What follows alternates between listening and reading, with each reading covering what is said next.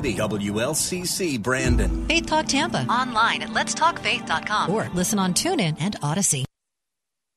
Following is sponsored by Verse Ministries and is pre-recorded.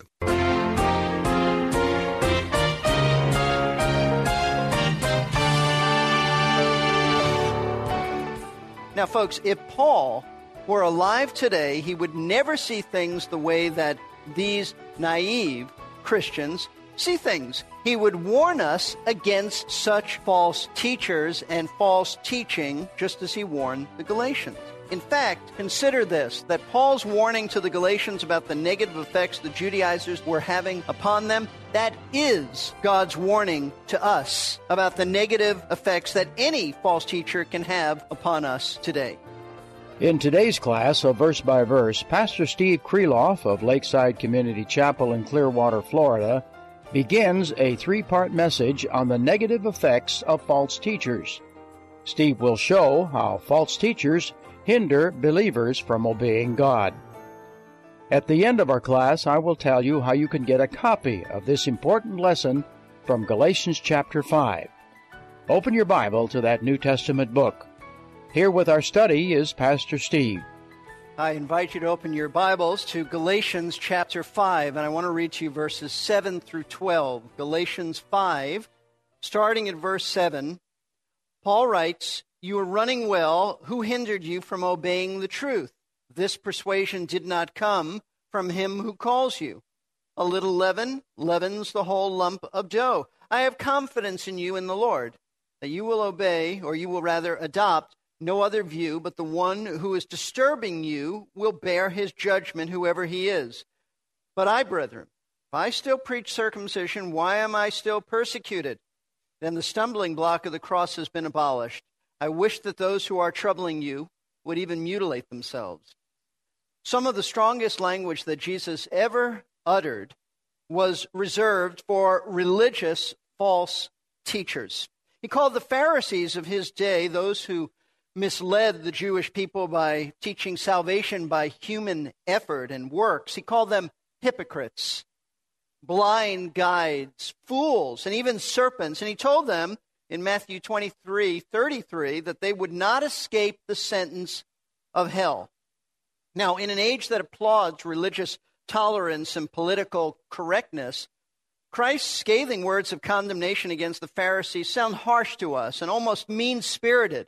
But they aren't, not at all, because Jesus knew the damning effects that the Pharisees had upon the Jewish people of his day. He said that they made their followers sons of hell and that they shut off the kingdom of heaven from people. And so in speaking out against these men, the Lord was actually demonstrating his great love for the nation of Israel by warning them that their spiritual leaders were not godly men. They were dangerous men who were not to be followed at all. They were to be avoided. Likewise, today, in our study of Galatians, we have come to a passage in which the Apostle Paul has some very hard and strong things to say against false teachers, those who were troubling the Galatians. And one verse in particular stands out as a verse that has come under intense scrutiny for how harsh it sounds. Notice verse 12 of the passage that I just read to you. Paul said, "I wish that those who are troubling you would even mutilate themselves." Now, these are indeed strange-sounding words coming from the pen of the Apostle Paul, because he is actually expressing the desire that the Judaizers, those false teachers troubling the Galatians, would castrate themselves. That's what he means by this. In other words, he's saying, I wish that those who tell you that circumcision is necessary for your salvation would go all the way with their own bodies and emasculate themselves. Now, this is strong, sarcastic language. And Paul's been criticized by some for writing this, and his words have raised a few eyebrows. One writer said that his words sound, and I quote, savage to the postmodern ear. Another said that his sentiment sounds to our ears both coarse and malicious. Still another has called these words of Paul the crudest and rudest expressions found in any of the apostles' letters. So what are we to think of Paul? I know what I thought as I was studying this and thinking about teaching this, they didn't tell me at Bible college I'd ever be teaching about castration. Nobody warned me about that. But what are we to think of Paul's words in light of these criticisms? Simply that these accusations against the apostle are baseless. Baseless. See, Paul was neither being malicious nor rude in wishing that the Judaizers would castrate themselves. Paul was doing the same thing, really, that Jesus did with the Pharisees. He was expressing righteous indignation against those who were corrupting the purity of the gospel of grace and were doing great spiritual harm to the Galatians, whom the Apostle Paul loved those folks dearly. And when one looks closer at this verse, as we will today, we'll see that Paul's desire for the Judaizers was not crude at all, but it was actually a sarcastic jab that really related to the religious culture of that day. The Galatians knew exactly what the apostle meant. And so far from criticizing Paul, we ought to actually be commending him for speaking out so boldly against those who were enemies of the cross and enemies of God's people. William Hendrickson, a noted Bible scholar of a generation ago, recognized the righteousness behind the apostles' words. And so, in defense of Paul's desires for the Judaizers' castration, here's what Hendrickson wrote. He said, accordingly, instead of saying, shame on you, Paul, for wishing such a thing, should we not rather say shame on ourselves? For when in our day and age the soundness of the gospel is being sacrificed upon the altar of ecumenism, and when ever so many people are being led astray by a so-called gospel that recognizes no contrast between the saved and the unsaved, but only the brotherhood of all men, as if in a redemptive sense all men were brothers, our own cheeks have lost the ability to glow with righteous indignation. So we ought to applaud the apostle and not criticize him. Now, if we properly understand just how dangerous the Judaizers actually were to the Galatians and the great harm that all false teachers pose for Christians today, then, folks, we're going to have a new appreciation for the strong language Paul used in connection with these men. See, in this passage before us, Paul describes the negative effects. This is the message of this passage. He describes the negative effects that the Judaizers were having upon the Galatians, having just warned the Galatians about the danger that they would put themselves in if they abandoned the message of salvation by faith alone in Christ for a message of religious legalism. Remember, we saw that last week, that Paul said, look, if you undergo the rite of circumcision, thinking that that will justify you, then Christ will be of no benefit to you, because you'll be placing your trust in something in addition to Christ, and that's not genuine salvation. So having warned them about abandoning the message of grace for the message of religious legalism, Paul now focuses on the men who brought them this message of salvation by works, and he shows the Galatians just how dangerous they really are. And so what Paul does in this passage is informs the Galatians about these negative effects that the Judaizers had and were still having upon them. Now, as we go through these verses, we're going to see that Paul highlights 4 negative effects the Judaizers were having on the Galatians. And then, having stated these 4 negative effects, he ends his argument against them by stating his own personal opposition to these men with those passionate remarks about his desire for their radical mutilation. Now, we need to understand that although Paul's words were primarily intended to denounce the Judaizers of the first century and to warn the Galatians about the damaging impact these men were having upon them, Paul's words also serve us today. They are very relevant for us, and they serve us because what Paul had to say about the Judaizers applies to all false teachers who deny the gospel of Jesus Christ in every era, in every situation, from ancient to modern times. This is something that's vital for all of us to understand and know, because many Christians are not aware of the dangers that false teachers pose to them. They are naive about this. And the proof of this is that we can be so careless in exposing ourselves to the errors of those who would deny the gospel and the message of the cross. We're not talking about secondary issues now. We're talking about denying the gospel, the cross, salvation by grace alone, through faith alone, in Christ alone. For instance, instead of refusing to listen to false teachers who come to your door and want to engage you in a religious discussion, as Scripture says you are not to do that, there are some believers who think nothing of sitting down with such heretics and having a Bible study with them. You share a little bit, I'll share a little bit, and that's wrong. In doing so, this naive Christian gives these folks a platform to express their errors and runs the risk of becoming very confused by such deception. Do you realize the Apostle John has already addressed this? In 2 John, he mentions this very issue. Listen to the Word of God. 2 John verse 9 through 11, verses 9 through 11. Anyone who goes too far and does not abide in the teaching of Christ does not have God. The teaching of Christ is not the teaching that Jesus did. It involves that, but it is about Christ. It's about his deity, his full humanity, the message of the cross, who he is. The person who does not abide in the teaching, meaning about Christ, does not have God.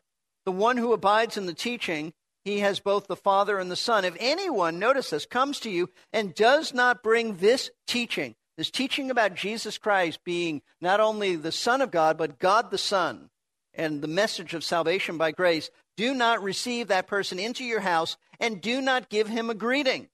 For the one who gives him a greeting participates in his evil deeds. John says if somebody comes to you and wants some hospitality, you to invite them in, give them a platform to share their views, their religious views, don't do it.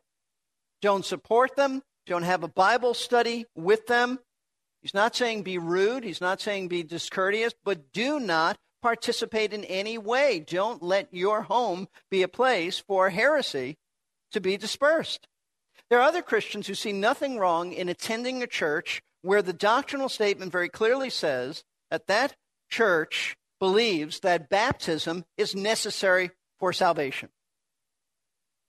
They are perfectly content to stay in a church like that as long as the preacher is dynamic and interesting and the people are generally friendly. And there are still other Christians who are so naive as to believe that the errors of Roman Catholicism are relatively minor and that in the end we should just embrace Catholics as our brothers and sisters in Christ and even participate in religious gatherings with them.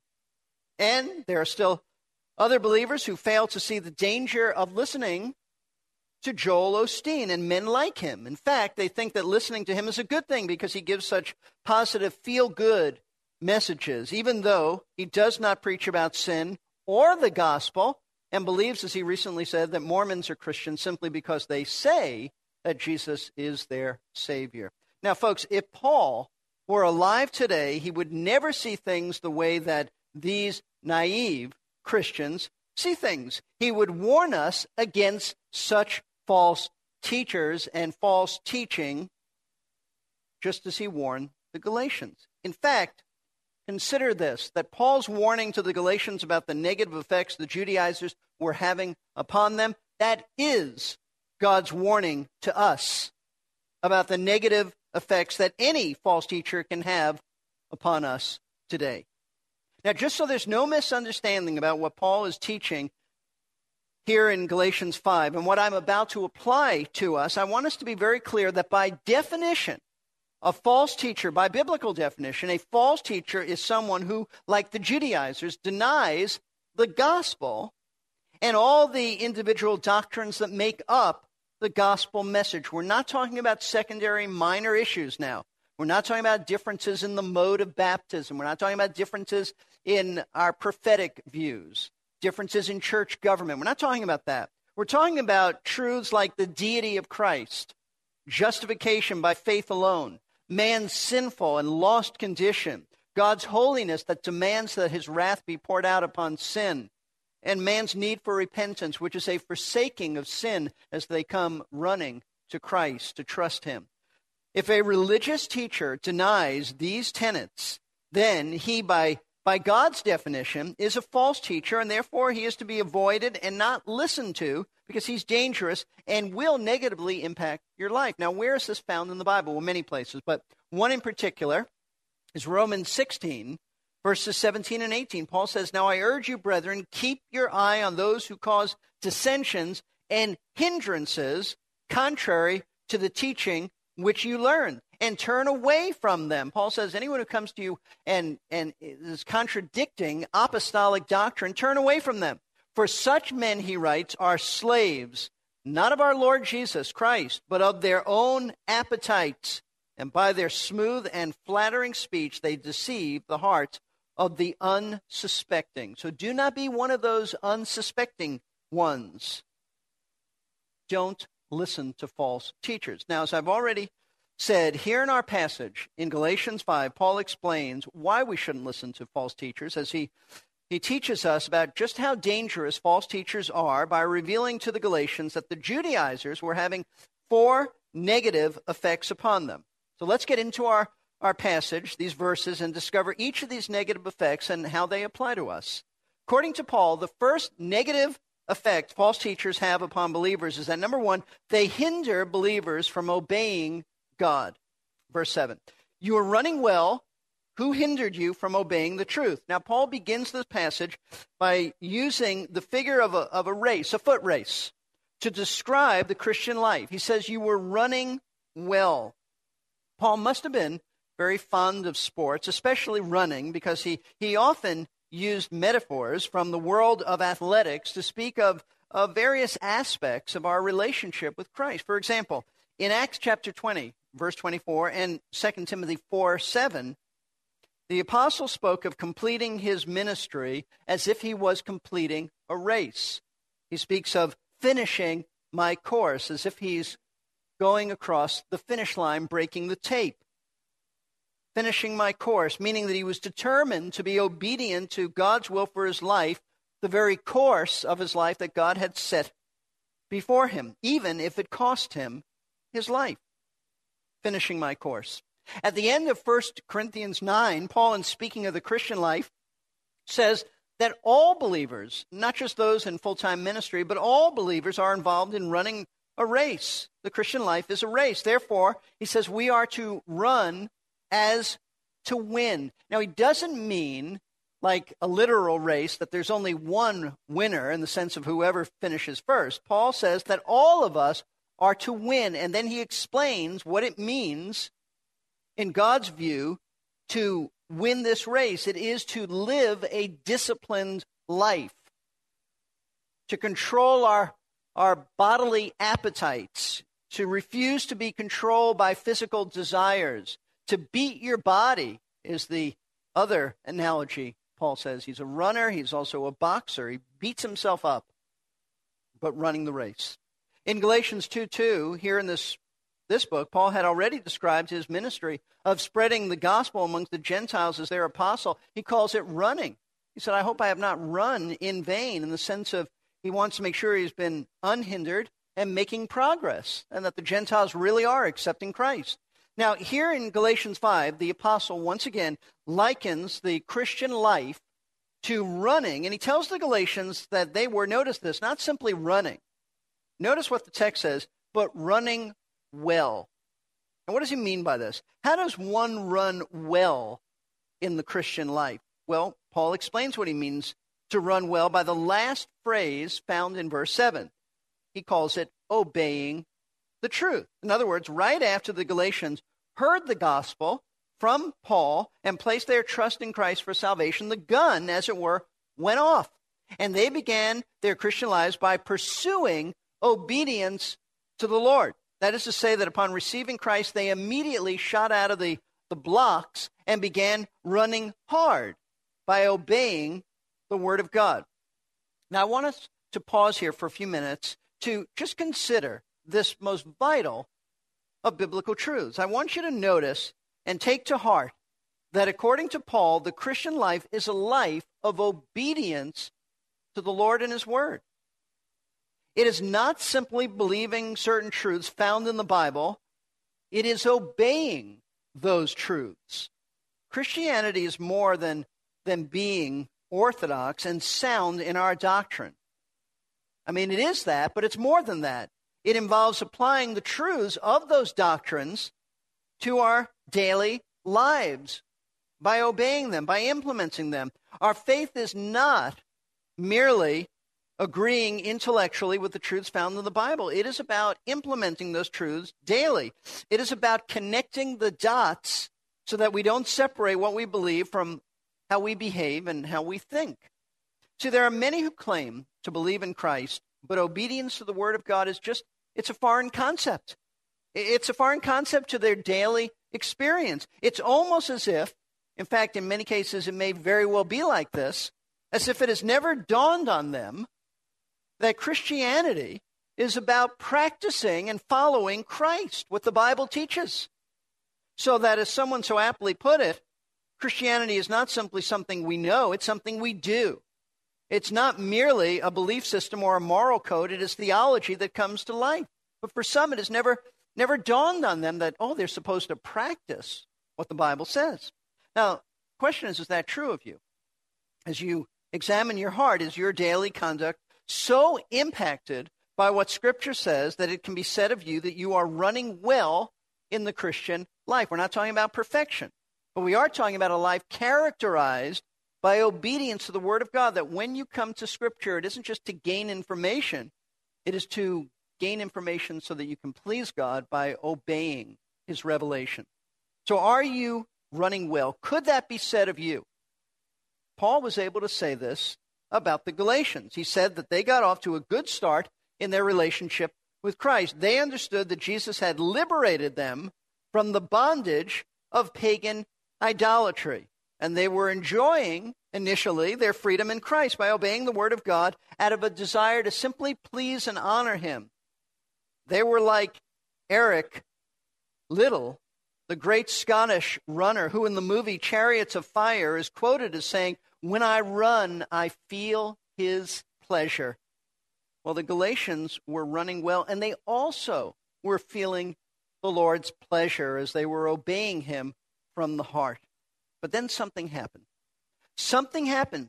Paul says something happened that hindered their running. Notice once again verse 7. You were running well. Who hindered you from obeying the truth?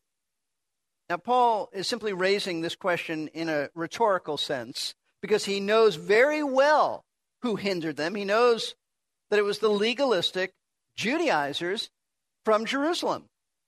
Sometime after Paul had left the believers of Galatia, these men from Jerusalem visited the area, and they started contradicting what Paul had taught the Galatians. They started telling them, no, that's not right. It's not just believing in Jesus. You have to be circumcised. You have to obey all the Old Testament laws if you really want to be saved. And Paul says that in telling them this error, these Judaizers actually hindered the Galatians from obeying the truth. Now, when Paul says that they were hindered, he is using the imagery, folks, of getting off course in their run. In other words, instead of obeying the Lord out of love and gratitude for His remarkable, amazing grace and salvation, they were now focusing their thoughts on such things as circumcision and observing the Jewish feasts and calendar days and eating only kosher foods and all the other laws that they thought they needed to be saved. This is pure legalism. And Paul tells the Galatians that the Judaizers are guilty of throwing you off course and putting an obstacle in your path so that you are no longer running well. He's saying that the Judaizers have put an obstacle, some obstruction in their running lane so that they may still indeed be moving, maybe even calling it running, but you're running in the wrong lane. Running in the wrong lane. You're not obeying the Lord. In fact, you're going in the opposite direction now. Pastor Steve will continue this study on our next Verse by Verse. If you would like to listen to this class again, go to our website, versebyverseradio.org, and click on the Message Archive tab. You may also order a CD with all three parts of this study by calling Verse by Verse at 727-239-0306. Verse by Verse is an outreach ministry of Lakeside Community Chapel in Clearwater, Florida. We are supported by interested friends like you who have first been faithful to their own local church. If you would like to be a partner in these Bible studies by Pastor Steve Kreloff, call us at 727-239-0306. 239-0306. Or you may give online at Verse by Verse Radio, that's all one word, .org, and clicking on the Giving tab.